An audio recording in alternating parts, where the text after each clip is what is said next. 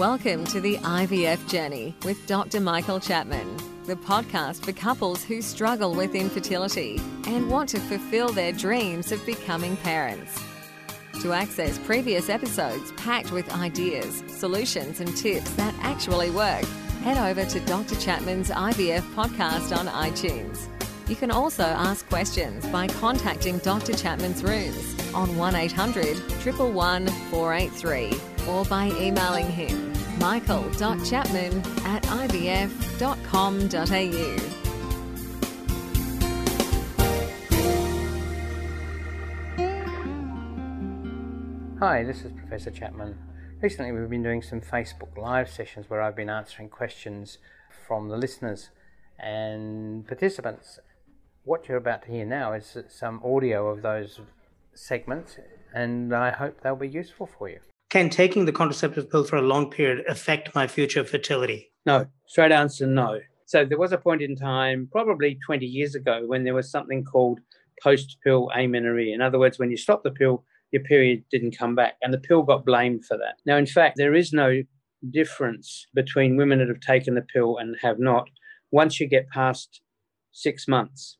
So in the first 6 months of trying after being on the pill, whether it was only for 2 or 3 months or whether it was for 12 years, there is often a delay in re-establishing ovulation. In that sense, yes, it can slightly delay getting started. But if you take women, and the big population studies have shown it, once you get past 6 months, the fertility rate is identical to the general population. Okay. Prof, I actually have a question. You know where you put in the sperm at one end of the swimming pool, as it were, the proverbial pool, and you check to see which ones made it to the other end, the Olympians. Does that actually produce greater likelihood of success rates than a normal? What we compare is, if you're comparing pregnancy rates, a couple that have been trying for 12 months where everything is normal and they haven't got pregnant, their chance of getting pregnant each month, which started out when they first tried to get pregnant at 30, at about 15 to 20% per month. After 12 months of trying, it drops to around 4 or 5%. So when we take women who've been trying and are down to 4 or 5% per cycle, if we do IUI, we push it back to 15 to 20%. Wow. Now, that's still a lot less than IVF in a 30-year-old, because one cycle of IVF will take you up around 40% chance of a baby at the end of the day. And is that because it removes all the various variables that are uncontrollable? I think it works for two reasons. One is we've been monitoring the cycle. We've been tracking it. We know the day that the woman is ovulating. Secondly, we generally do it with medication to stimulate more than one egg being produced, not lots and lots, because we don't want sextuplets. But and in fact, we abandon cycles if we've got likely to have too many eggs, because we don't want sextuplets. So we've timed it properly. With maybe more than one egg around the place. We're taking the sperm, we're picking out the best of it, and we're putting it inside the womb. So it's halfway home. So those all contribute to why it probably works. Another question we have here is, do you have a donor or surrogacy program? We certainly have a surrogacy program. What we don't have is access to surrogates. You have to find your own surrogate. Once you've found someone who will carry your baby for you, we are very comfortable taking you through that process. Now, there are organisations around Australia. Surrogacy Australia is one of them. If you go onto the internet, who do have access to people who are prepared to be surrogates. There are ways. In terms of donor eggs, as I was saying earlier, we are trying to recruit egg donors at the moment, and I know that we've had half a dozen in the last 6 weeks or so women who've come forward to the social media campaign we've been running. But there's a waiting list of 20 or 30. You may not immediately get there. We're also in the process of doing the legal documentation to obtain eggs from the United States. So that's another potential option going forward in this year. So yes, we do run programs, and obviously donor sperm we do have and have done for 30 years. Here's another one. Can IVF be used to choose my baby's gender? This is quite a contentious one. Well, the answer is technologically, yes, it can. And in a number of countries around the world, it is illegal. It's legal. It's not illegal, actually. The truth is it's not illegal. But unfortunately, in Australia, our Ethical Guidelines Committee of the Australian government has to date not allowed social sex selection. out of the question at some point in the future as the community moves in its, as we do on ethical issues, to believe that it's okay, provided it's done under strict control within IVF units. And I've certainly been a strong advocate over the years to try and get that changed. I personally believe that if you have two children of a particular sex and you desperately want to have another one, and indeed I've seen many couples who say they will never have another child unless they could say that the sex was that was a particular one. So the answer is no in Australia. US, it's okay. Greece, it's okay. South Africa, I think, is okay, because there hasn't been any law made against it. The problem is when the lawmakers get onto it, they listen to the most conservative people, Catholics and the right-wing people who are worried that we're going to change the world by choosing the sex. But, the interesting statistics out of Australia before those changes, laws, guidelines changed, before 2004, the one clinic in Australia that did sex selection in the very early days of genetic testing of embryos, the number of males and the number of females being requested was absolutely identical. So all those fears about us having only males is just not correct. I hope it comes, because I think I see many couples who really are distressed by not being able to choose the sex. On to the next question that has been submitted. Do fertility drugs have crazy side effects?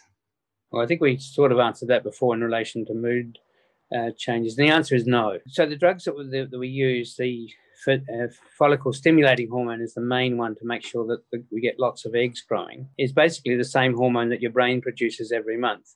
It's in higher concentrations, but is not. It has no specific impact. It, however, does drive the ovaries to produce more estrogen.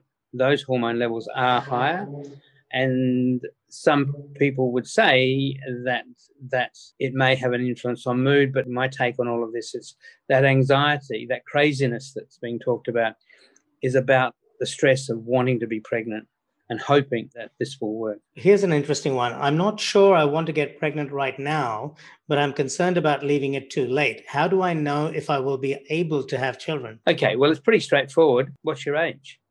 Because that is the single common denominator of prediction. I know I've said this in other podcasts, but what we know is that if you're 30 years of age, then your chances of getting pregnant in 1 month on your own, if everything's normal, are something in the order of 15 to 20% in the first few cycles of trying. It drops up after 12 months. If you're 40, the chances of being pregnant in 1 month on your own is something more like 3 or 4%. So that's what's happened. So age is the biggest determinant of chances of success. One of the big changes in the last 5 years, internationally and in Australia, is that women who don't want to get pregnant now and are reaching their early to mid-30s are now freezing eggs, because it's the egg quality that declines with age. That's why the 3 or 4% versus the 15 to 20% over that 10-year period. That quality of egg, by freezing them, is preserved.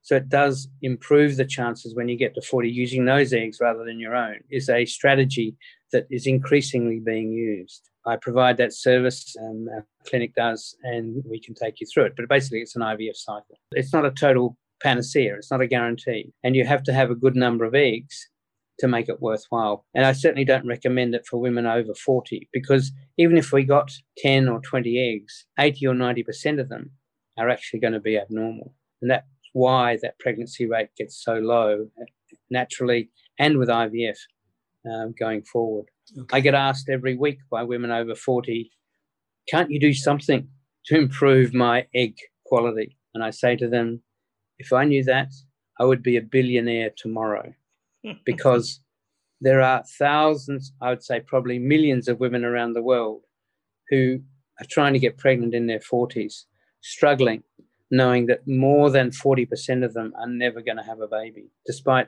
trying and trying and trying. There are some hopeful signs in the scientific world that we might be moving in a direction that helps. The basic egg issue is that the way the chromosomes line up before fertilization is disordered in all of these eggs as you get older, or increasingly disordered. And they're disordered, we believe, because of the energy sources within the egg, a bit like a battery running down. What people have been trying to do is work out ways of revving up the battery or improving its long life.